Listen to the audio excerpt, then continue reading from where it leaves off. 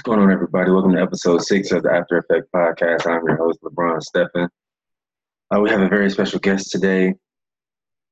Chicago Bears center, offensive center, James Daniels, a Warren, Ohio native, University of Iowa alumni like me. Just sent him the link, so just waiting for him to jump in. We'll get episode 6 started. Sent him the link. He said bet, so this should be a very, very dope episode. James has been in the news regarding our alma mater, tweeted something, made a statement, and it kind of was a ripple effect, and a lot of other alumni told stories. Over 50 former and current black athletes told stories. And due to that, one of their staff members was separated from the program, and there are still allegations coming out as we speak. So this should be a powerful episode. Whenever he jumps in.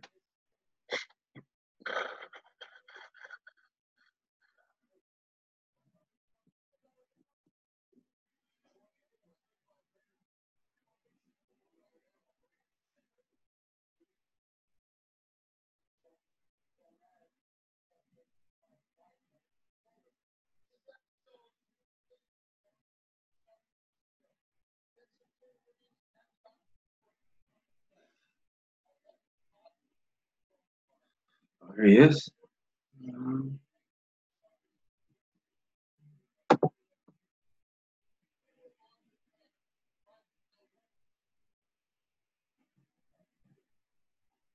going on, bro? Can you hear me?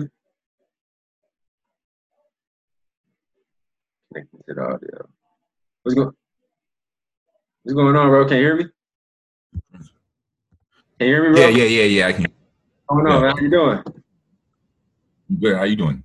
Man, I'm chilling, bro. I appreciate you tapping in with me. No problem. I got you. Yeah. I got this is like my NFL guys week, so I got all NFL guys lined up for this week. So I started a podcast a couple weeks ago called the After Effect podcast, and it's mainly to give athletes like me, myself, a voice. Guys that are out of the game, and had to figure out that transition afterwards. But I wanted to get some current NFL guys on as well to create a perspective, because you guys are still making the transition too. You're going from college to the league, and that's obviously a way different lifestyle than what we experienced in college. Yeah. So that was the whole reason why I wanted you on, just to create that kind of perspective. And you're like a super young guy, and I think I was telling all the other guys, I think you're the first African American football player to do 3 and out at the University of Iowa. Yeah. Like I know Brian Balaga did my he came in with me in 2007, but he was a white guy, so he did 3 and out and went in the first round. So I thought that was pretty powerful. Thanks, bro. I appreciate it. Yeah, so we can jump right into it, bro. So we both Ohio guys. I'm from Cleveland. We played Warren Harding my senior and junior year. I know it's like a strong football culture out there. I remember like Mario Manninghams and the Boom Herrings and guys like that. So just talk about like the culture growing up in Warren, Ohio. Wait, what year did you graduate? I came out 2007. So my senior year, we played Warren Harding. I'm sorry, but we blew you guys out like 50-0. But you guys had a squad though. Boom Herring was the running back. Sidney Glover was the safety. And yeah, that's what I'm saying. Okay. Yeah, damn. He went to West Virginia. Boom went to Ohio State. Right. Yeah. So we always, I went to Glenville, so we always battled for those few years, in like 05, 06, 07. I know you were a lot younger, so I'm not sure if you ever played. Did you ever play any Cleveland high schools? We played Cleveland Heights, Maple Heights. We scrimmaged like Solon, St. Ed's, but I mean that's about it. Oh, okay. Yeah, we really played. We played Shaw, but Shaw was. That's they were sorry. Yeah, bro. That's easy stuff. Right. But no, the culture of football and like back at Harding was like, Harding had like such like a big like it was like a football town. Right. And like I moved to Warren, I moved to Ohio in 8th grade, and okay. just seeing like how much like the city like cared about football. Okay. And I moved at the end of the recession. So of course the city was struggling like financially and things like that.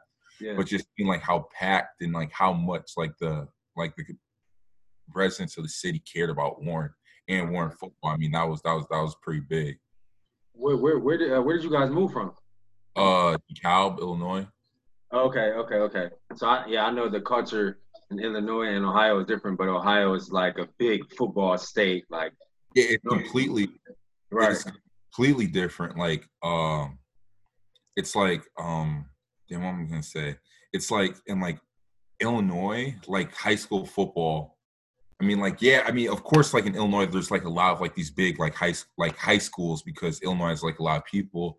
Right. And like this past like during the season, like I go to like a couple like high school football games because on Friday nights, I mean, I don't have anything to do. But Right. it's like it's nowhere near like the atmosphere or the environment's nowhere near like what you see in Ohio. Right. I know it's very different. Especially Northeast Ohio, because you got Warren, you got Youngstown, you got Akron, Canton, then you go up to Cleveland, then you got the Cleveland schools up there. Right. It's like I mean, you know that, like you know how the Friday nights or the games are on Saturdays. Man, Friday Night Lights in Northeast Ohio you can't really beat it. It's such a football strong atmosphere, and that's why I think it's funny that the best basketball player in the world came from there because LeBron James. Because right. before him, I mean, basketball we had a lot of good basketball players, but I would say it was more football players than basketball coming out of Northeast Ohio. Right, and actually, it's funny. My high school coach, he was coaching. I think he was coaching at Ursuline Youngstown when LeBron was in high school. Okay. And he's watching, and they're playing St. V's like that upcoming week, and he's like watching the film, and he's like, who is this? I forgot how he pronounced LeBron's name, but he did say like LeBron.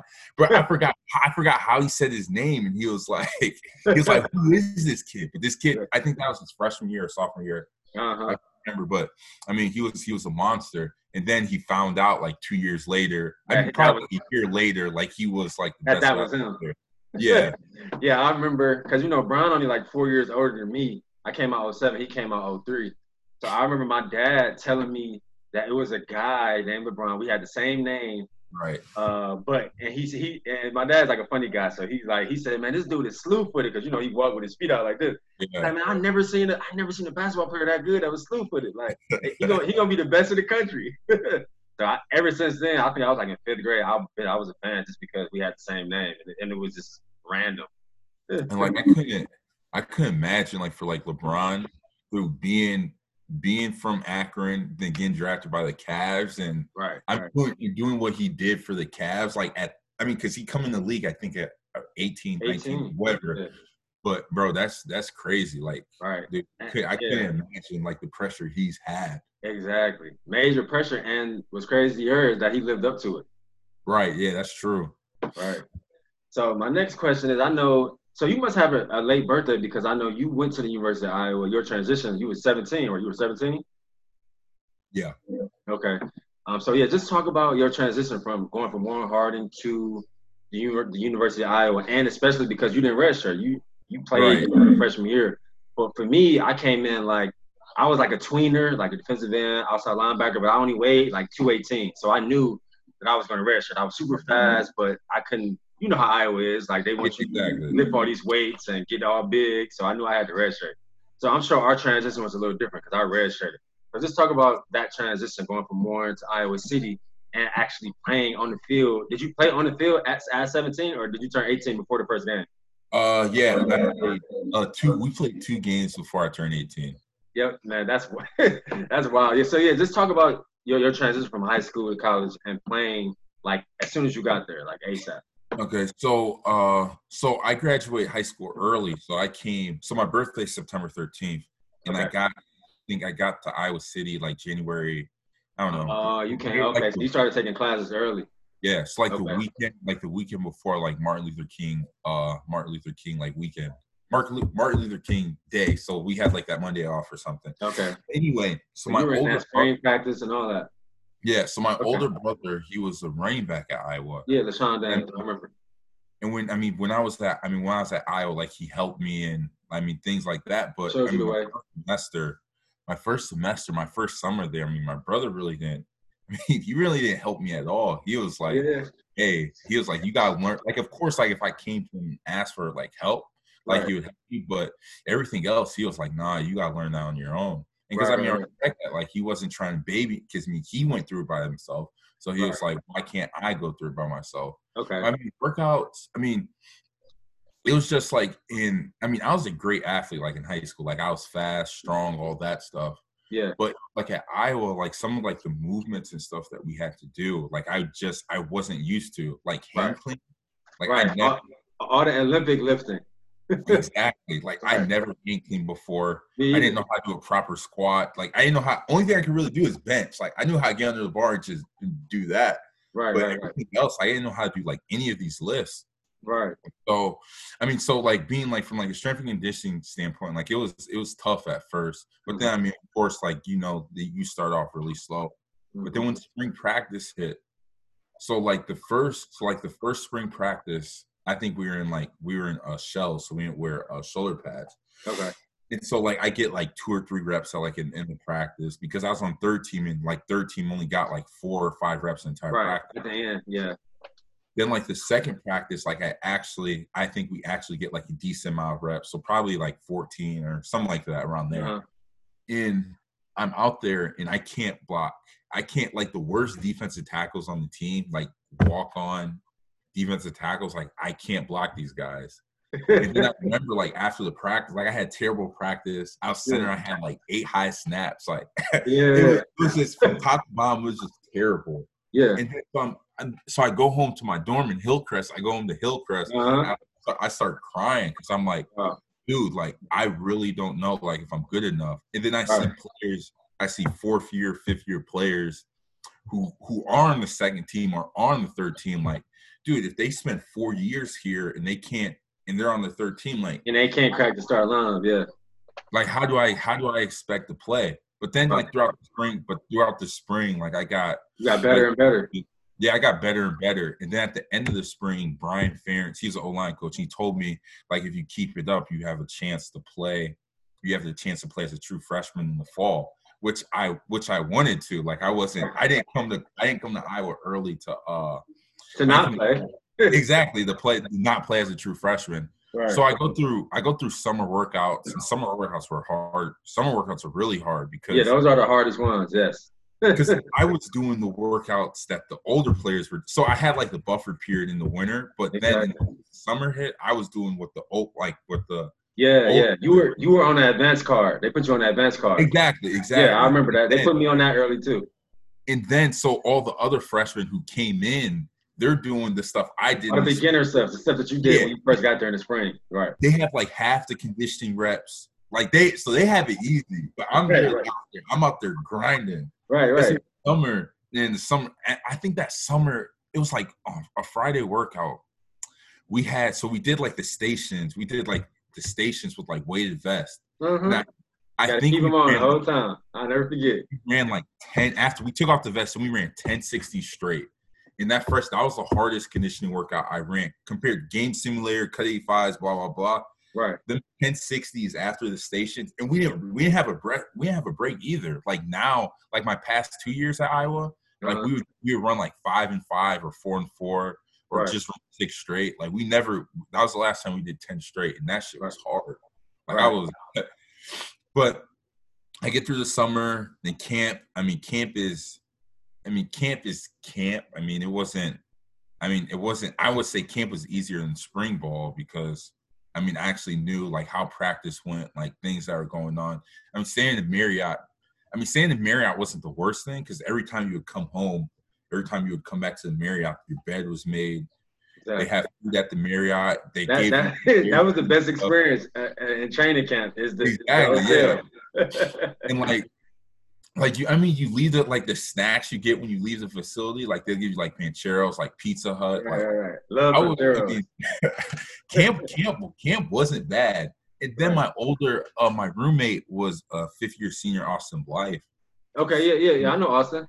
Yeah, and Blythe, he always had like at night, like in the hotel room, he always had like a bunch of like the old line over, and they would like play like cards and stuff. Yeah. So like during camp, I got time to be closer with the offensive line. Right. Then camp ends. They tell me that I'm gonna be playing, like I'm gonna be playing as a true freshman. Mm-hmm. And season And was that the Rose Bowl year? Your true freshman yeah, year? that was the Rose Bowl year, yeah. Oh wow. So I started 2 games that year. I started the Northwestern game, and then I started the Rose Bowl.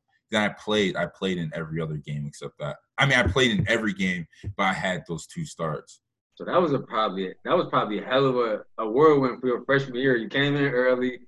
Oh yeah. You got in early, but then you struggled at first, but then you got used to all the workouts and the practices. Then here comes the summer workouts, like that's super hard. Then you just got better and better, and then you end up being your record. Our record was like 14-1, 13-1 that year. 12-2. We lost the Big Ten championship, and we lost. And then to Stanford. Yeah. But playing as a true freshman, that was the funnest. Like football, like 2015, like that was the most like I've enjoyed playing football like in my entire life, because like the team was vibing. Like I was a freshman, because like I mean the winter semester is way different than the fall semester, just from like a standpoint. Because in the fall, like people, I mean you go out more because the weather's better and stuff. And then it's just like, I mean, I was with new freshmen. I was still in the dorm, so I was with new freshmen. So I mean, I was vibing like that. Yeah, those were some fun times. Man, especially because what we were doing, we were wearing. Never been. I'm not sure. I know there's, I think 2009 or 2000. I can't remember when you guys were really good. Yeah, 2009 we were. Our highest ranking was number 4, 2009. We went 11-2 that year. And what was your best record? Like we were like, because it was like 6-0. Because it was like Iowa hasn't been 6-0 since then. Then it was like we got up to 8-0. We got up to 8-0. I remember this like it was yesterday. Like it was 8-0. We were playing Northwestern for our 9th game. I mean, and we were about to blow them out. We was up 14-0, and then the DN from Northwestern come around the edge, sack Richie Stanzi, and breaks his ankle. Oh yeah. I remember. He's out, and then James Vandenberg comes in. Northwestern comes back and beats us. So we end up losing to them, and then we lost to Ohio State the next week in the Big Ten championship, like in overtime by a field goal. Yeah, actually, it's funny because both my parents went to Ohio State. Oh, so wow. I remember watching that Ohio State Iowa game. Yeah. I mean, because my dad played football at Ohio State, so he always went on the Ohio State football game. Was your dad an O-lineman too? Yeah, he was an O-lineman. Okay. I just remembered like seeing like Iowa playing Ohio State. Like I never, even though like I was in Illinois at the time, I never really knew much about Iowa football, even though it was literally, because I think DeKalb to Iowa City, I mean, that's like 2 hours, maybe 2 hours or something like that. Something like that, like 2 to 3 hours. So, no, that first year just winning and being as a true freshman, because there's only like 3-4 true freshmen that played. Actually played. Got out. Like it was a crazy experience. I can only imagine. That's why I'm glad you gave me those details, because I'm sure that was like mind blowing. Yeah, I like still thinking about like one of my favorite moments in Iowa City. So we played Purdue to clinch the Big Ten West. I think that's week 11. We beat them, then we go 11-0. And I just remember, so we got these like hats and shirts, like Big Ten West champions. I remember like every football player on the team went out that night, and they were in Summit, and every single football player, they all had, like, they were wearing whatever outfit they were wearing. Then they had on their Big Ten champions, like Big Ten West championship. Now, I can only imagine. And Summit is always crazy, but I can only imagine. I just do it. It's crazy because nobody knew, like nobody. No one told me to wear my hat, but I was like, I just put on my hat. Then when I get there, everyone else is wearing the hat. Like that was a good time. Yeah, I already know. So man, talk about like your transition from college to the league. Like I talk to a lot of guys, and we play football our whole lives to get a chance in the NFL. So talk about, you know, going to the second round, like talk about draft day and like you actually manifesting, like making it to the NFL. Like, what did that feel like? Like, cause I talked to a lot, you know, I got a lot of friends who I played with either at Iowa or in high school, and you know, I didn't get drafted, so I always ask guys like, just what did that feel like? You played football for 15 to 20 years, so just talk about like draft day, and then talk about the transition with the Bears, because I think for Iowa, I know you started center sometimes, you started guard sometimes. Did you start tackle sometimes too at Iowa? No, I played tackle. I never started. Okay, you played tackle, you started guard, you started center. When everyone got hurt, and I had no other option to put anyone else except me at tackle. Yeah. So and I saw for the Bears over the past 2 years, you got a couple starts at guard and a couple starts at center. So just talk about draft day, and talk about the transition from Iowa to the pros, because what I always hear is that the pros are like 100 times easier than Iowa. So just talk about that. Yeah, so I mean, first, like my reason to leave. So I met with Coach Ferentz like after we played Nebraska. Nebraska's the last game of the year. I met with him. Then he like asked like the scouts that he knew personally, like to watch my film and like where I would get drafted to. And anyone in all the scouts, the earliest scouts said mid-first, and the latest scout said like third round. But every single scout it was either like second, like I was gonna go in the second round. So I was like, well, right when I saw that, I'm like, okay, I'm leaving after the bowl game. Like I'm done. And so so it was actually crazy, like seeing my draft feedback, because I knew I was good, and I actually at the end of the season, like I did want to see like where my grade would be. Yeah. But they have like there's like 8 scouts that have like every scout, like 2 or 3 of them said I could go as early as like mid-first.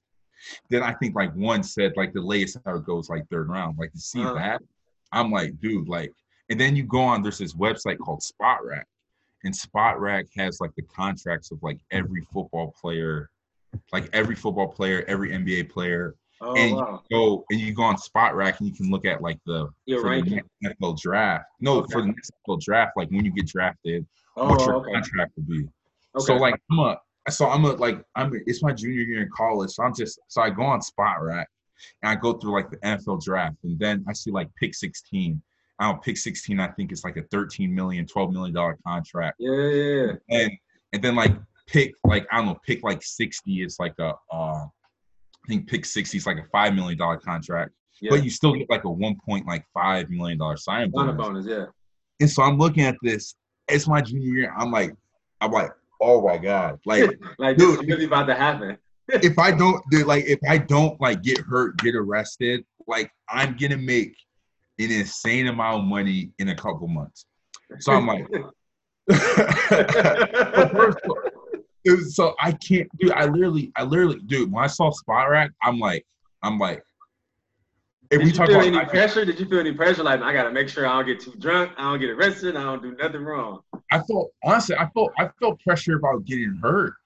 Because so like when I would practice, like I wear my knee braces, I wear knee sleeves under my knee braces. I used to get my ankles taped. I wear ankle braces over my ankle tape. I'm like, bro, like if I were to get hurt, like it's actually meant for me to get hurt. Like I'm not doing anything to get hurt. Right. And so we play a bowl game. We end up winning, which was the first bowl game that I think they won since like 2011. I don't know. Was that versus Boston College in New York? Yeah, versus Boston College. Okay, I remember that one. And so then, like the people I was close to on the team, like knew that I was leaving. And so then, trained for the combine. I stayed in Iowa, and like 2 or 3 weeks before the combine, I pulled my hamstring doing like a sled sprint. Wow. And so then I know that, and the tough part is like I'm good. Like when I was rehabbing my hamstring, like I'm good, like doing like my 5-10-5 or 3-cone vertical broad. But it was like the 40 was tough because the 40 you couldn't open up with the heavy. And so I didn't run the combine. And so the combine, I was there for 5 days. I get there Monday and I test on Friday. After I'm done testing. So it's just day one, it's literally all like medical testing. Mm-hmm. And like medical testing, first they x-ray your entire body. And then you do like, you get your heart tested, lungs tested, they test everything. And then the worst part about the combine is like the physicals day. Like physical days. So you go, so there's like super long. Yeah. Especially if you have I got hurt in college. I had 2 knee surgeries, 2 meniscus surgeries on each knee. So mine was gonna take long regardless. Yeah. So there's like they're gonna poke and prod all on your knees, make sure they're good now. Yeah. Right. So there's like 7 rooms, and think of like a ballroom, like a hotel. And so in this room, you have like doctors and like trainers from like all the NFL teams, and you're in like the middle, and there's like a table in the middle. So you walk out into the middle, you sit on the table, you're in your compression shorts, no socks, no shirt, nothing. And you just sit there on the table. Then like a trainer or doctor who inspected you earlier, he goes through your entire medical history. And then after he's done going through your entire medical history, doctors and trainers from the other tables get up, and they test things on your own. So they'll be like, okay, stand up, touch your toes, lean back, do like a bodyweight squat. They'll grab your knee, they'll jerk it, they'll jerk your shoulder, right, leg, just to make sure everything is good. Make sure everything's good. And there's 7 rooms of this. 7 or 6, 7, 6, or 8, I can't remember. Hell, it was a lot of rooms. I can't remember. And so then you do that in every single room. You do that, and so that took like 8. I think we started at like 8, and I didn't leave till like 2. 6 hours. Yeah, so it was just 6 hours of literally, it was either waiting or just getting pulled on, your leg pulled on by doctors, which was terrible. Then at night, I have like you have like the formal interviews where you walk into the hotel room. It's like the coach, GM, maybe the owner, O-line coach, and they just ask you questions. But those interviews, like, I killed the interviews because they would just ask me like, "Oh, what's the questions?" Yeah, like football questions. Like you can put me on the board. You can put me on the board. Like I've always known like X and O's, especially from my dad, because that's the stuff he used to teach me like when I was growing up. Like I always knew like X's and O's, like that's that. Okay, this is the under defense. Mike is walk. Okay, that means they're blitzing from the backside, or like they would test me. What's that terminology? Yeah, that O-line terminology. Right. Like I remember this one time, I'm meeting with the team and the coach is telling me their like their calls or how they ID fronts or play. I can't remember. He was telling me something, and he gave me like a notebook and a pencil to like write the stuff down. But I didn't write any stuff down. So he's telling me it. I'm just nodding my head like, yeah. Then he's like, you're not gonna write that down? And so I looked down, and he took my notebook, and then he started quizzing me on what he was asking. And I got every question right. And I just saw his face. He was like, okay. I think the video was over. I walked out. Right. Because you just naturally absorb that information very well. Exactly. You don't have to write it down. Exactly. Yeah. And so after the combine, after the combine, like I trained for pro day. I didn't run at pro day again. Yeah, you just did position work, right? Yeah, because run the 40 at the pro day. I mean, as an offensive lineman, like if that's irrelevant, pretty much. Yeah, because this one scout, he asked me, he was like, "You're not gonna run the 40?" I was like, "I don't need to." Then he's like, "I'm gonna write. I don't need." He said, "I don't need to run my 40 on my paper." And I was like. Dude, like if I run 4.5 or 6.0, like it doesn't. Right, you when I get drafted, like it doesn't matter what I run. Yeah, it sounded like he was just being an asshole, whatever scout that was. Yeah, it's like these scouts. Like they try to act like they have. They try to play mind games. It kind of pisses me off. Like in the pre-draft process, like I've been looking at, it's like these scouts try to make it seem like they have power over the players that they're scouting. I'm like, dude, these scouts have first of all, at the end of the day, whatever the scouts say, that doesn't mean anything because the GM or the owner, those are the people making the right. those are the people making the draft to the final say. So it doesn't matter if whatever the scout says.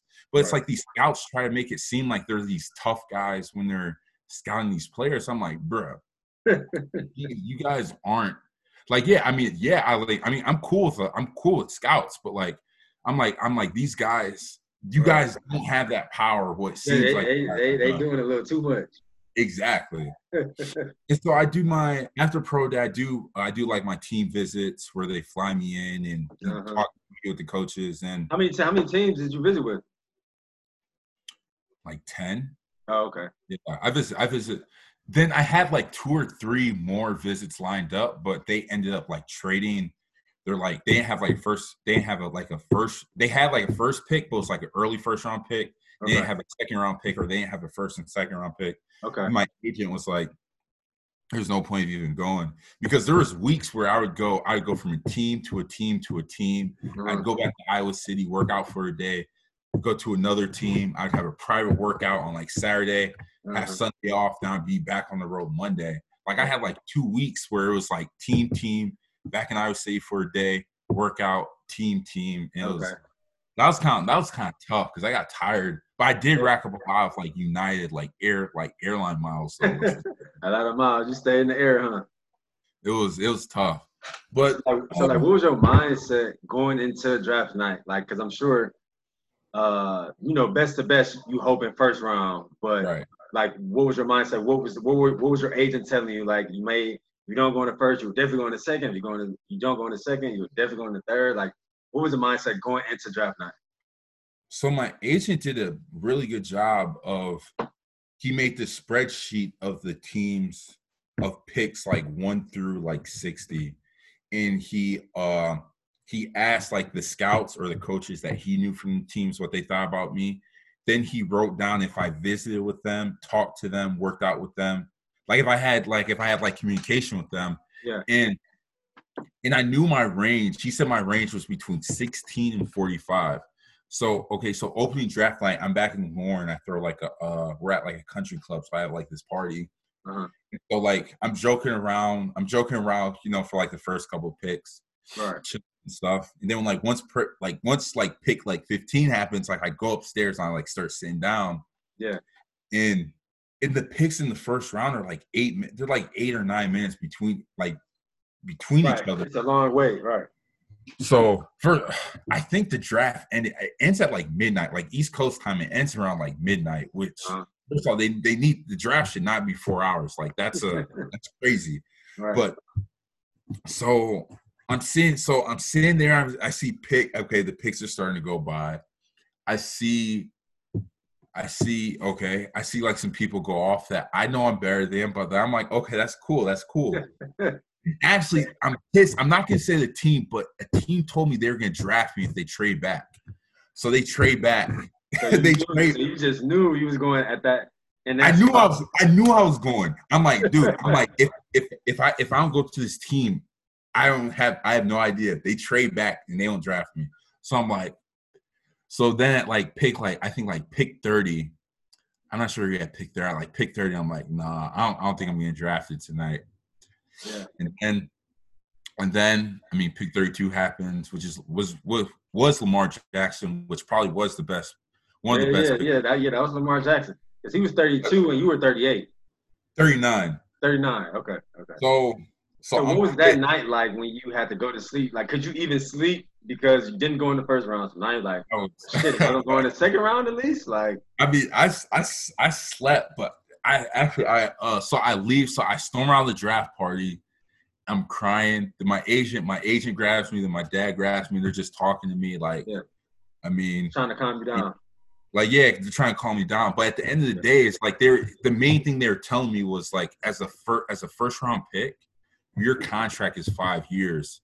But as a second round pick throughout whenever, your contract is 4 years. So long story short, you can negotiate your contract earlier. Right. So that's the main thing they were telling me is like. Right. So ultimately, like just to be optimistic and you can make more money. You might not make more money up front, like earlier, but later on for your second contract, you'll be able to make more money earlier.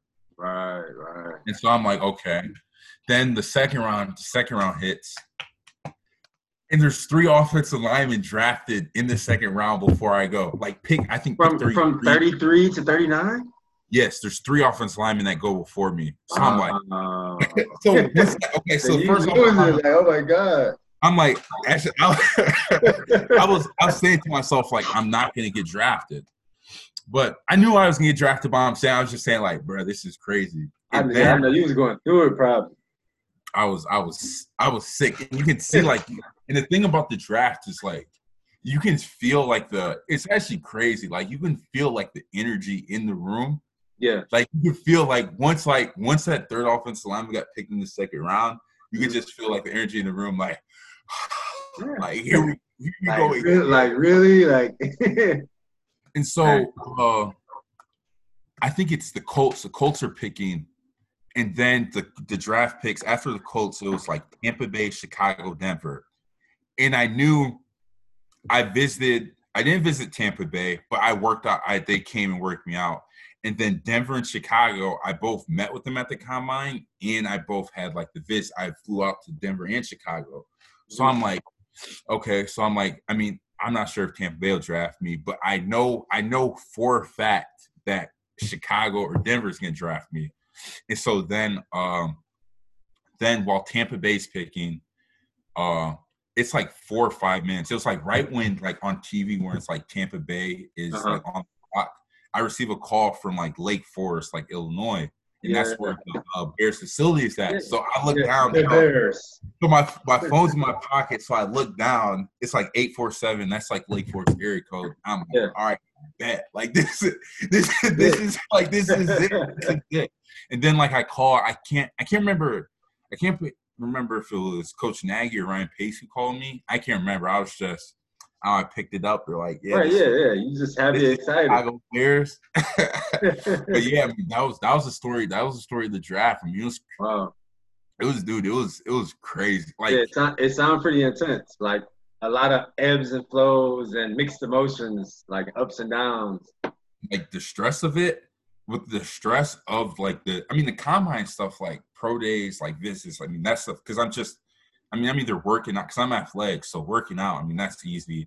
Or like talking X's and O's, like that's easy. Right. But like the draft and waiting, I don't think I would do it again. Right. Like if I have kids, it seems like it took forever. Like if I have kids trying to get drafted, I'm like, if they're like when they're in the draft, like there's nothing I can say to them. Because I know, like the stress of like waiting there, and the time moves real slow and all that. And seeing the people on TV that you know that you're getting drafted before you, that you know that you're better than, like that's probably the worst thing about. I know that's tough. Because of course, like I knew people who were gonna get drafted like before me, but seeing people I should have been drafted before, like I take now. Like I play, like now when I play, like I take that as like an insult. Like I'm showing these dudes, like I'm showing like the teams who did draft me, like this is like y'all should have drafted me. But at the end of the day, I mean, it's great. It's great I didn't get drafted because I mean Chicago's a great place and definitely. I've haven't historic organization, really. Yeah, and that's the thing. Like I didn't realize that they have the most Hall of Famers. Lesson in disguise. So who would you say? Because I know you got some starts at center and starts at guard, and you're going into year 3. Who has been the toughest defensive tackle for you to block? It's like Aaron Donald. I was just thinking that. I was thinking Aaron Donald. Dude, like so. Every week I get like a cut up of like the defensive tackles I'm playing. Yeah. And it's like their pressures, hurries, like tackle for losses. Pretty much I'm seeing how they get home, see what they do. Right. So usually the clips are like, I don't know, if it's like a regular player, it's like 8 minutes. If it's a great player, it's like 15 minutes. Right. Aaron Donald's tape was like 2 hours. I'm like, so I'm watching on my iPad probably early in the week, like Monday or Tuesday. I'm watching on the iPad, going through the stuff. He got a lot of plays, man. It's just not. He's not just doing it against bad players. He's doing it against the best guards, best centers in the league. He even moves out to DN and can rush at DN. Yeah. So I'm looking at this is my rookie. So we played him. Actually, we play him. Damn, we're gonna play him 3 years in a row. We play him this year too. So this is my rookie year.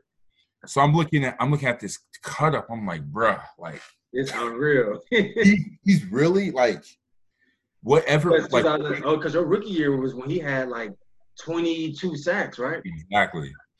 Like in the week before we played the Rams in 2018, they played Detroit, and in like the fourth quarter, I think like 3 minutes left in the game, he gets like a strip sack.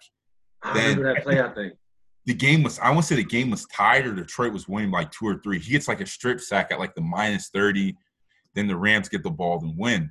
Mm-hmm. And so when I'm blocking him in 2018, I'm like thinking to myself, I'm like, bruh, like when I got to the fourth quarter, because it was like a 1-score game, I'm thinking to myself, like, bruh, like this is the time. Like in like the Chiefs and the Bears, we do the similar offense.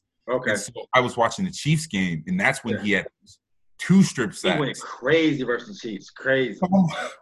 So that's the only thing that's ingrained in my mind. Is like, dude, this is AD time. So if I'm not on it, like I'm done. Like he's gonna change the game. Right. And so then we ended up being the Rams, and I remember in 2018, like I didn't even celebrate after the game because I was just so relieved. Like I didn't give up a strip sack because How did you grade out? How did you grade out versus them? I had help, but I didn't give anything up. So, okay. So I mean, that's tough, and he's not that tall of a guy. He's only like 6 feet. Exactly. So he got that leverage, and he got that power, he got that speed and that explosion. He's so good. He's so good at reading. Like the best pass rushers, I mean, you know this. Like the best pass rushers, you're so good at reading what you do. Uh-huh. So if you set for his speed, he's gonna power you. Oh yeah, he's gonna bull rush you. Yeah. If you set for his power, he's just gonna like just run around your edge. Right. So it's because you have to. I don't care what any offensive line coach says. You have to set. You can't set for both. It's not. I don't think it's possible. So it's like you can't set flat on him. You gotta set towards him a little bit, but obviously not overset him. Yeah, exactly.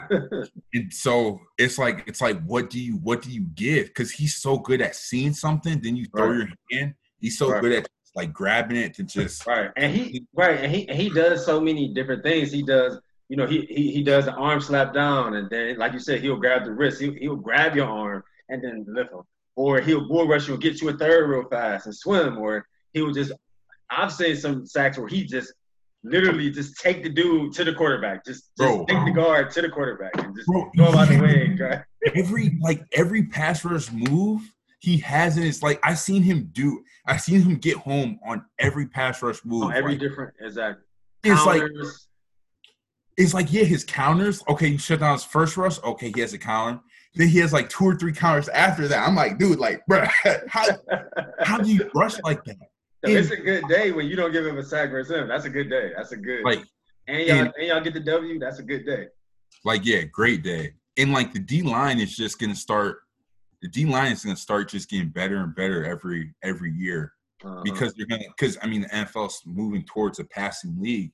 So if you keep rushing passer, you can't. Your team has no chance. And D linemen, they're starting to run. These DNs are starting to run like 4.4s at the combine, jump 40 inches. Know that. So it's gonna be interesting. But talking about defense line in the NFL, I mean every team has an elite defensive lineman. Yeah. And so it really just depends. I mean, some teams have like 2 or 3, some teams just have 1. But that's the thing. It's like there's no off days in the NFL. Yeah, it's never off. Yeah, it's never an off game. It's top of the line competition in the world. Exactly, because in college, you could be blocking some guy from Northwestern. Like I could be blocking some guy from Northwestern. I'm like chilling the entire game. Like I have no fear in my mind, like I'm gonna get beat. Right. But I can be playing. You can't. It's no chilling. Yeah. It's like Jaleel. Like I remember Jaleel in college. Like Jaleel was a monster in college. Like Jaleel was a monster. Yeah. But then like Jaleel the past, he wasn't. I think he might start like at the end of last year. I can't remember. But I I know he started like 3 or 4 games for the Vikings last year. Yeah, but Jaleel wasn't even a starter. And I saw Jaleel during games. I saw him in practice. I'm like, bro, Jaleel monster. Right. And this dude not even starting. So like what does that tell you about the competition in the league? Right. So exactly. But I mean it's fun. It's fun though. I mean it's fun getting challenging and like knowing that you blocked like the best of the best or like blocking people. I know that's a hell of a feeling. Yeah, it's like because you know that your play is getting recognized. I mean, like you play football to win, but the second part of that, you play football to dominate, and knowing that people recognize that you're dominating, knowing people that recognize you got to dominate your one-on-one competition. Exactly. People, yeah. I think I do take a lot of pride in that. So talk about like what's your biggest goal going into year 3? Because obviously it's not a contract year yet, but with your versatility, not a lot of guys who have starts at center and guard, but are also productive. If they have starts at center guard, at one of those they're probably getting their ass kicked. So just talk about how you want to continue to develop and like what's some individual goals you have going into year 3, preparing for year 4 and stuff like that. Just keep on getting better. Honestly, my biggest goal this year is to become like a better leader. Because I feel like the past 2 years, like I've been like quiet because like, I mean, I'm you're a young guy. Like, yeah. I'm like younger, but this is going to be my 3rd year starting. So I'm not, even though I'm young, I'm not the young guy anymore. Exactly. So I feel like I really need, and every team benefits from having vocal leadership on the offensive line. And so I feel like if I can become, of course, I need to still get stronger, work on my technique, things like that. But I feel like if I become a leader, I'll take my game and the Bears game to a next level. All right, leadership. Oh man, that's powerful. I know you can do it. Hey, bro, I appreciate it. Yeah. So let's talk about some things that you like doing outside of football. Before you, I've interviewed mostly, college coaches, NFL coaches, and things of that nature. Guys have different, football positions with, like, USA football, things like that. But a lot of times that transition out of sports when they're finally done playing football, basketball, whatever their main sport may be, that transition can be tough. And you're not even in the prime of your career yet. I'm sure you'll have, like, a 10 to 12, 15-year career. But just talk about some things that you like doing outside of football when you want to get your mind off of the game. So I know you're a gamer. I know that. Yeah. I'm a gamer. So I try to. So during the year, I try to not like bring like any of like my work like home with me. So I try to get like all of my like studying and stuff done so I'll stay like 30, 45 minutes more at the facility. Okay. And so like when I go home, I can just like you can wipe that off and just be at home, be present at home. Exactly. Okay. And so I mean, yes, I'm a big, so I game on PC. And so, I mean, like last year, like when I would go home, I would have like Normatex and I would just put my Normatex on, boot up my gaming PC. And I would just game for like 2 or like 3 hours. And then after that, just FaceTime my girlfriend and I mean, go to sleep and just repeat again. But I feel like, I mean, gaming is like, it's becoming major. It's becoming a major entity. It's like it really takes your mind off of stuff. Yeah. And first you're playing the game, and then like I play with my friends, so I'm getting a chance to like talk to my friends. Yeah, I mean my friends, we're clowning. We're just like have those interactions. You're not thinking about football. It's not taking up your mind. Yeah, it's like like that's. I mean, I feel I game, but then I mean I'm an anime watcher, so I watch anime. Yeah, and I mean that's really like the only TV I watch. But I mean just like. I mean, those two things. I mean, during the off season, like this off season, I started getting my MBA, which is something that's not football related. But I have so much time. Actually, I got it because during my last semester at Iowa, so I've always been interested in business. But during my last semester at Iowa, my girlfriend's roommate was a big like Shark Tank person. Oh wow, really? So I started watching Shark Tank from like season 1, and I started like I started like watching like these pitches and stuff, and it's like, Yeah. then I started doing like research like on business. It's like with like the business. I mean, pretty much everything's a business. Everything.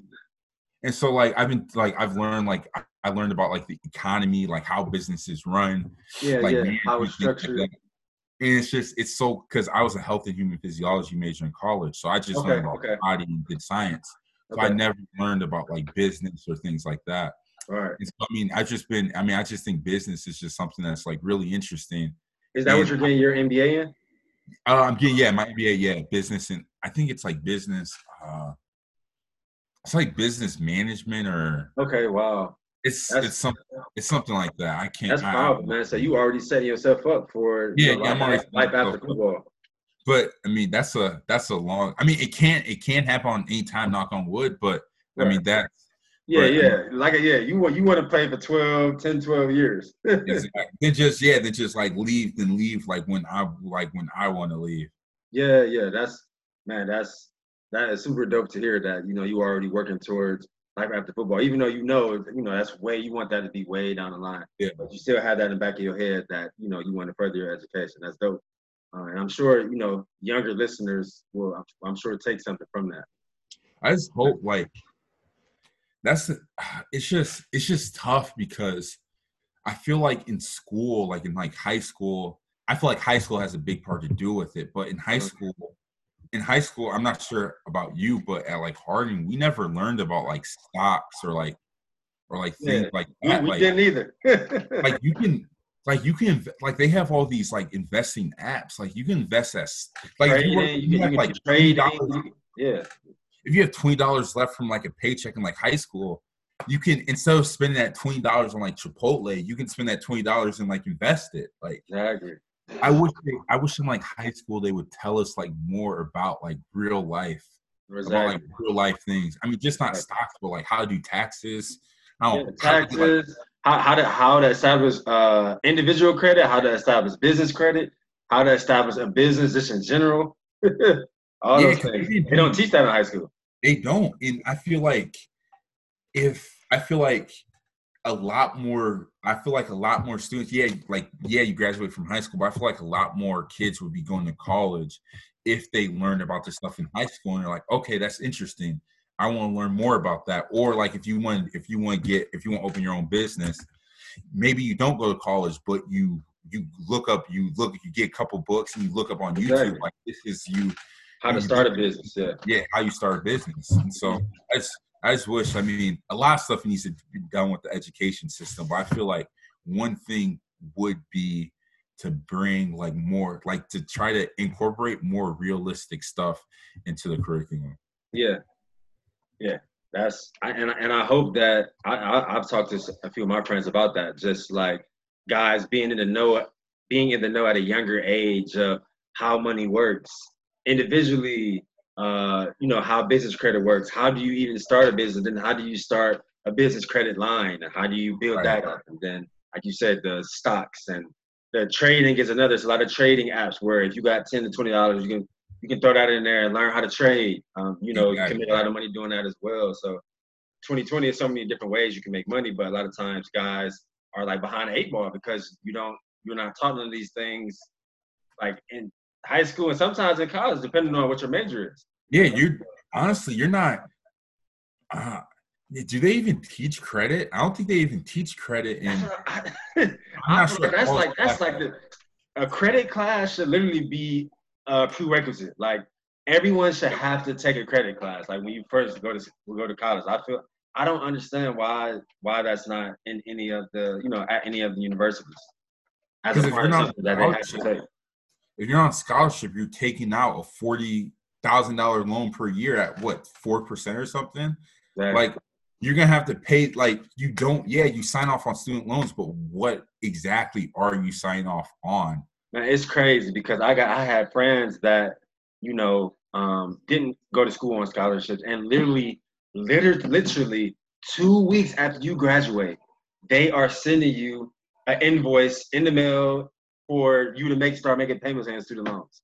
they don't even give you a chance to find a job. They don't care. They want their money back. And so then the money comes from your paycheck. The money comes just straight out the paycheck. Like you don't even see it. It's just minus $200 doing loans or whatever. But exactly, it's a crazy thing. So talk about June 5th, 2020. June 5th, 2020. Now, you know, you tweeted a couple comments, you know, just your truth, whatever you felt. And now I'm sure that you tweeted it, you didn't think that it would go viral or end up doing what it did, but you know, 50 plus guys, you know, Black athletes, former athletes at our alma mater came out giving individual stories. As of late, your running back who you blocked for, Akrim Wadley, has coming out with like details. I think this week of you know, him basically his whole career basically being a living nightmare and things like that. So I remember tweeting that, you know, I was always super reluctant to ever talk about some of the bad experiences I had, just because, you know, ultimately I never wanted to be looked at as like a problem guy. It was like, or I didn't make it to NFL, so I'm mad at the program. Or at the end, also, you know, once I start a family and things like that, I want to be able to bring my kids, my wife back to Kinnick and say, hey, daddy played here and I contributed on these teams and this and that.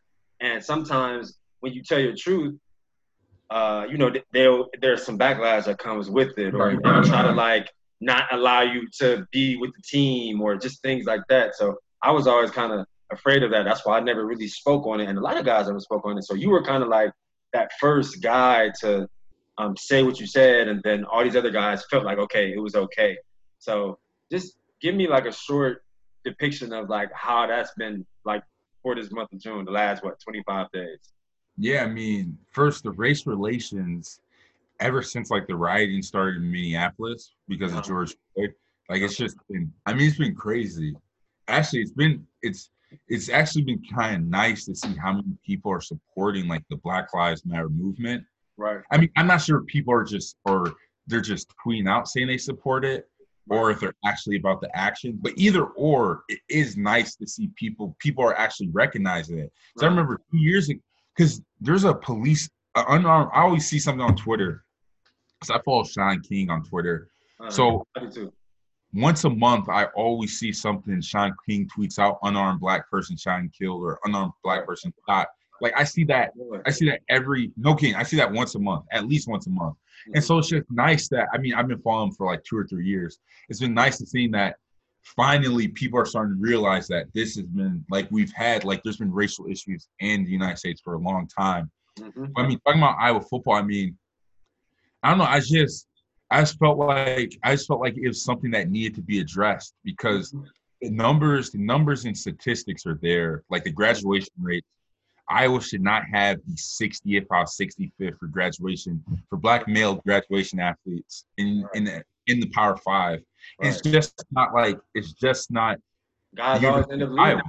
Because it's just not University of Iowa. Because Iowa State, I believe Iowa State's like 56 out of 65, or Iowa State's right there next to Iowa. So it's just not something. There's something about the culture of Iowa that is causing the Black athletes not to graduate. But talking about football, I mean, I felt like it was something that needed to be said. Like you said, you've had issues, but that you were scared to talk about. Not scared to talk about, but you had your reasons for not wanting to talk about. Right. And I just felt like personally, like for me, like as a person, like I love Iowa. I mean, all I want to do is see Iowa win. But I feel like for Iowa to win, for Iowa to be the best Iowa needs to be, the Black players there need to be 100% comfortable. Exactly. Because at the end of the day, I mean, the Black players, I mean, even though they make up a less percentage of the roster compared to like Ohio State or somewhere. Right. Actually, I don't know. I'm pretty sure, but I mean, you'd have to check the stats on that. But anyway, like, the Black players at Iowa, they're critical in the success of Iowa football. In anything I can do to help the Black players feel comfortable, I mean, that's the reason why I did it, because I know the time while I was there, I know there were some Black players that should have made it to the NFL, definitely not just made to the NFL, legit draft pick, that did not make it because because I mean they didn't click with the Iowa culture, and I just don't. It's just so sad that like my boys, like the life I'm living, they should have that life, but because they click with the Iowa culture, they didn't get the chance. They don't get the chance to do it. And that's why I think so many guys came out after you said what you said, because no matter how you try to explain it, like this is our livelihood. Like football is our livelihood. We coming from wherever we're coming, whether it's Warren, whether it's Cleveland, whether it's Detroit, whether it's Florida, whether it's St. Louis. But this is our livelihood. We're playing because we love to play. And if we have an opportunity or chance to change our families' lives, that's what we want to do. So when you go to a place like Iowa and you see that the Iowa way is like something different than what you're used to, usually you have to conform. You have to act a certain way. You have to act differently than like I think his name Amani Hooker said, you have to act like someone that you aren't. Like you can't be yourself. You have to act like this to even have a chance to maybe get some playing time. Exactly. To even just have a chance. You still may not get playing time even if you conform, but to just give yourself an opportunity, you have to act this way. So you have to worry about, first, college classes are hard. Second, okay, if you're from Florida, I'm not sure how many miles, but you're from Florida in Iowa. I mean, it's winter, you're cold, you're in an environment you've never been in, right? Been around. And then you have class, you have football, which is tough, but then you have stuff on top of football where you have to conform to being someone you're not. And it just puts like a lot of pressure on you. I remember when I got to the Bears, there's this big painting like right when you walk in the facility, and it was like BU. And like Coach Nagy, he just wants every player, of course, like there's a culture. Every team has to have a culture. Don't get me wrong. Don't get me wrong about that. But like the culture that like we have is just like be you, like let your personality show. But like be respectful. Don't be an asshole. Of course, yeah. Be you, who you are. Yeah, like let your personality show. And that's the thing. At Iowa, I just felt like we just weren't, like black players just weren't in the position to be able to let their personality show. But hopefully, I know I've been talking to people inside the program. I'm talking to players inside the program. And how have the players inside the program, how have they said things have shifted or changed from the coaching staff, from all the strength and the conditioning staff since over the last 25 days? They feel like they have a voice now. It's like the players feel like they're actually being, like when when they told their problems to the coaches, they feel like they're actually being heard. Wow, that's powerful. That's powerful. And that's big. And like that's like that. I mean, like hearing that, like that kind of put like tears in my eyes, because it's like that validates why you said what you said. Exactly. It's like I know I made an impact. I think Matt Hankins said something about, I mean, ever since like Coach Doyle's left, he's felt, I think he said like himself and a lot of players feel like a weight's been lifted over their shoulders. He posts on Twitter. I don't know the exact quote, but Matt Hankins, he's a cornerback, but he's a cornerback out right now. But it's like these players actually feel good and they feel like they can be themselves now. Yeah. So I mean, hopefully that will help them. Hopefully that helps them win some more games this fall. Exactly. That's and ultimately that's what we all hoping as alumni. We're alumni. We want to see our alma mater do well. That's all we care about. Players, we know we have the talent, but a lot of times if you're in an uncomfortable environment, like you can't perform how you maybe could perform if you were more comfortable. And so that's why it's vital for guys to be comfortable, especially in a predominantly white state. I think the state of Iowa is like 3% black, right? So so comfortability is like a major thing. And I'm big on just giving flowers to guys, while you're here. So I just want to salute you, bro. Like you like I'm proud, like especially you coming from Warren, just being an Ohio guy, just going there, doing your thing, 3 and out, second rounder, like doing your thing in the league, but also paying attention to the disparities that's happening at our alma mater and being unapologetic about, telling your opinion, but also at the same time being respectful. And like going at it in the right ways. Because what I noticed is, like some of like the white fans and stuff like that at our alma mater, they kept asking like, oh, if you felt like that, why didn't you just go to Kirk Ferentz and say something? But you And you had the perfect answer, like, well, yeah, I did go to him when I was there. I think it's like back in 2017. Yeah. You met with Gary Barta. You told him about these different issues and things that you saw, and nothing was ever done. Right. So, like, yeah, I can't say nothing was done, but not enough was done. So at the end of the day, I mean, yes, like everyone has recognized these problems. I mean, media, coaches, athletic department, everyone's recognized these problems, but nothing has really been done. It's like they hear you, then they kind of just throw it under the rug. Like they may do something like, okay, we'll change this, we'll change that, but then you never hear about it again, basically. Exactly. Right. So, but yeah, I mean, I'm just hearing from the players now and how they feel. That's super clearly had differently. I mean, of course, COVID, they couldn't work out and stuff, but before COVID, like hearing like the differences they have now than compared to like before COVID, like it's crazy. And also, I can't say I have a part of it, but I've been seeing something probably like a couple times a week about Black athletes at other universities speaking out. Right, so it's just nice that seeing like, I think it was Oklahoma State, Clemson. Yeah, I know Oklahoma State had a few guys speak out. Yeah, it's like, so it's nice seeing that like players are starting to realize that. Yeah, and you were you were a pillar in that when guys saw that you were unapologetically willing to step up and tell your truth. It made them, I'm sure, feel like they could tear theirs without expecting any kind of backlash. Or, it's backlash and everything, but just willing to tell their truth instead of being quiet and not saying anything. Yeah, because like in NFL, like there's the NFL and college. Like in NFL, like the players, yes, the coaches run it, but the players pretty much run it. Like if you have a guy making $35 million, he can go to the coach and literally tell the coach, like, nah, we're not doing this, we're not doing that. Yeah, of course. But in college, the only person you have of course you have the all Big Ten, the all American player, but that's nothing compared to compared to the coaches. So hopefully I just realize that like players know that players have a voice. Right. And players have always had a voice. Like if players come together, like individually, it's tough. But when players come collectively, you have a stronger voice when you do it together.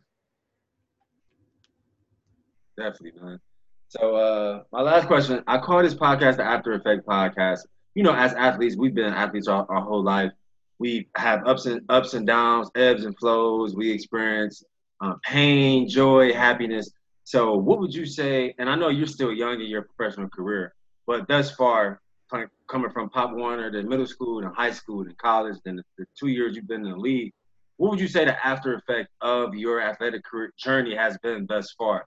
Like what's some things that you have learned, during your athletic journey that you would like carry with you for the rest of your career? And then obviously when you retire as well. Hard work. Yeah. Of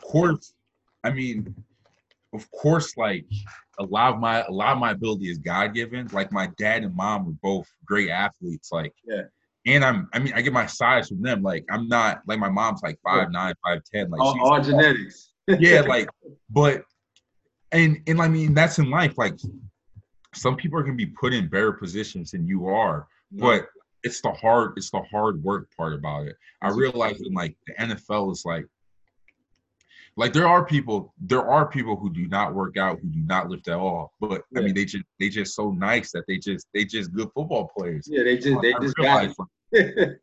I gotta I have it hard, and I know that like when I'm doing football, like if I'm going to open a business, like I'm gonna have to do the extra things to make my business successful. Right. Like you read like that extra mile. Like you read like stuff on like Jeff Bezos or like. What's the guy's name that opened Apple? Steve Jobs. Like you read articles on them and listen to like how they're wired and like how they approach things like in the business world. Crazy. So it's just I mean every athlete knows like at the end of the day like you have to work hard, and the only person, I sound like a coach, like the only person who knows if you work in your hardest is yourself. Yeah, that's right. It's the truth, but right. It's cliche, but it's so true because a lot of people lie to themselves and like try to make it seem like in their head, like, oh no, I did work hard, I did do that. But you know if you've been bullshitting, you know if you're not giving 1,000% effort. Yeah. And you just need to get comfortable. Like, I like the saying, like, you need to get comfortable being uncomfortable. I Right. think I don't like that statement because if you comfortable being uncomfortable, you're not uncomfortable enough. So, like, Okay. to really get, if you really push it, because no one likes pushing themselves. Yeah, you might like pushing yourself 90%, 95%, Right. but pushing yourself 100% where you actually empty in the tank, Yeah. that that's not Exhaustion. that's not fun. I mean, the aftermath, like winning the game, like that's fun. But Right. while you're doing it, you're like, nah, this is not Right. like this isn't And I kind of see what you're saying because obviously you're 22 right now, but once you get to like 29, 30, you got to try to manage how you exhaust your body. You can't exhaust your body 7 days a week. right, You right. got to be able to manage and still give full effort, but be able to keep some in the tank to be able to continue to stay healthy and get the right amount of sleep and just be able to perform. Right. One thing too for athletes and anybody, Mhm.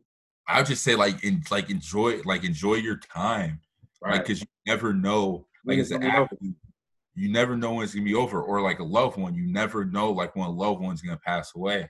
So Bro, it's just that really hit home for me because I remember my senior year we played Oklahoma in the Insight Bowl, and when I strapped it up, I started that game. When I strapped it up, the last thing I was thinking in my head was this is going to be the last time I play football outside because I played 2 years of arena football professionally, but that's inside.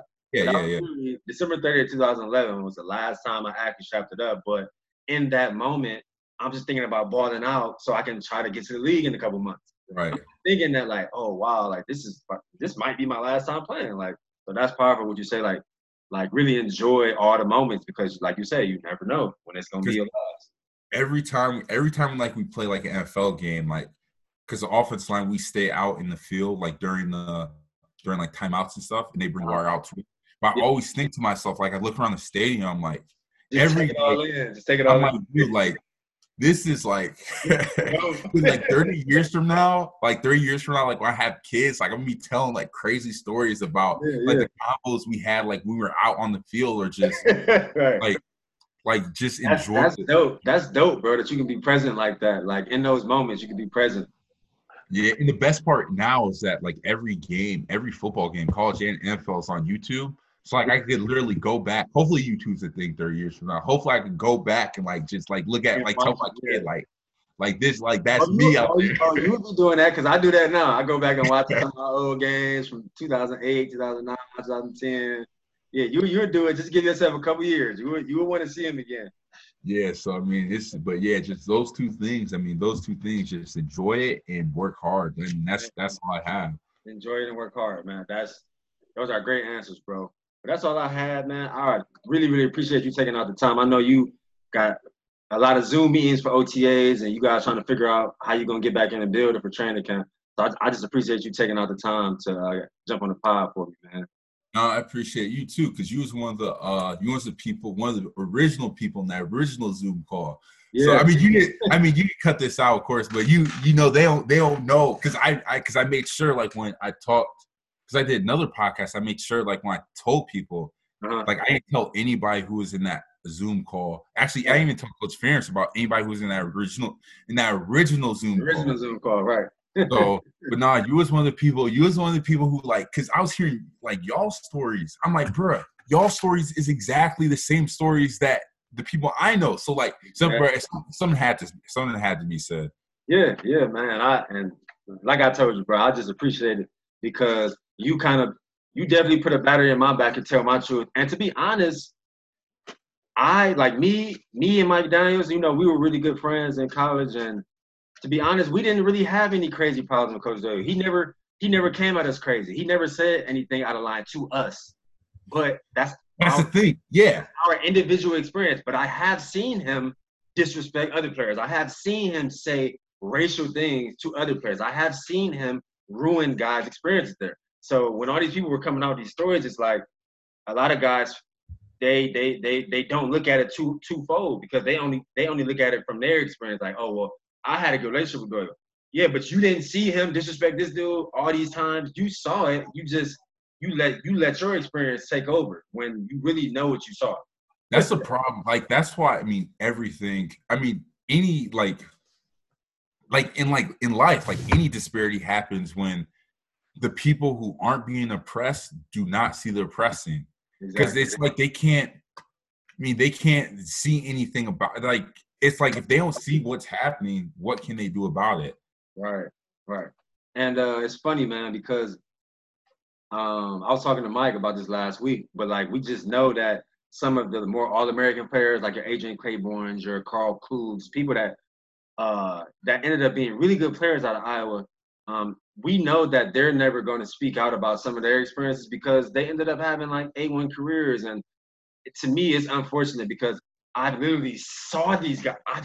Saw these guys get like ultimately disrespected. I mean, to the point where you wouldn't even believe like these certain instances. But a lot of times, guys reach success or they reach, they touch a certain amount of money, and they don't got nothing to say. It's not their problem. Like exactly, and I can respect that, but I just think it's unfortunate. It would be cool for guys to still tell the truth, even though they, touch or 10-year pro, or whatever, or touch this amount of money and got all these different accomplishments.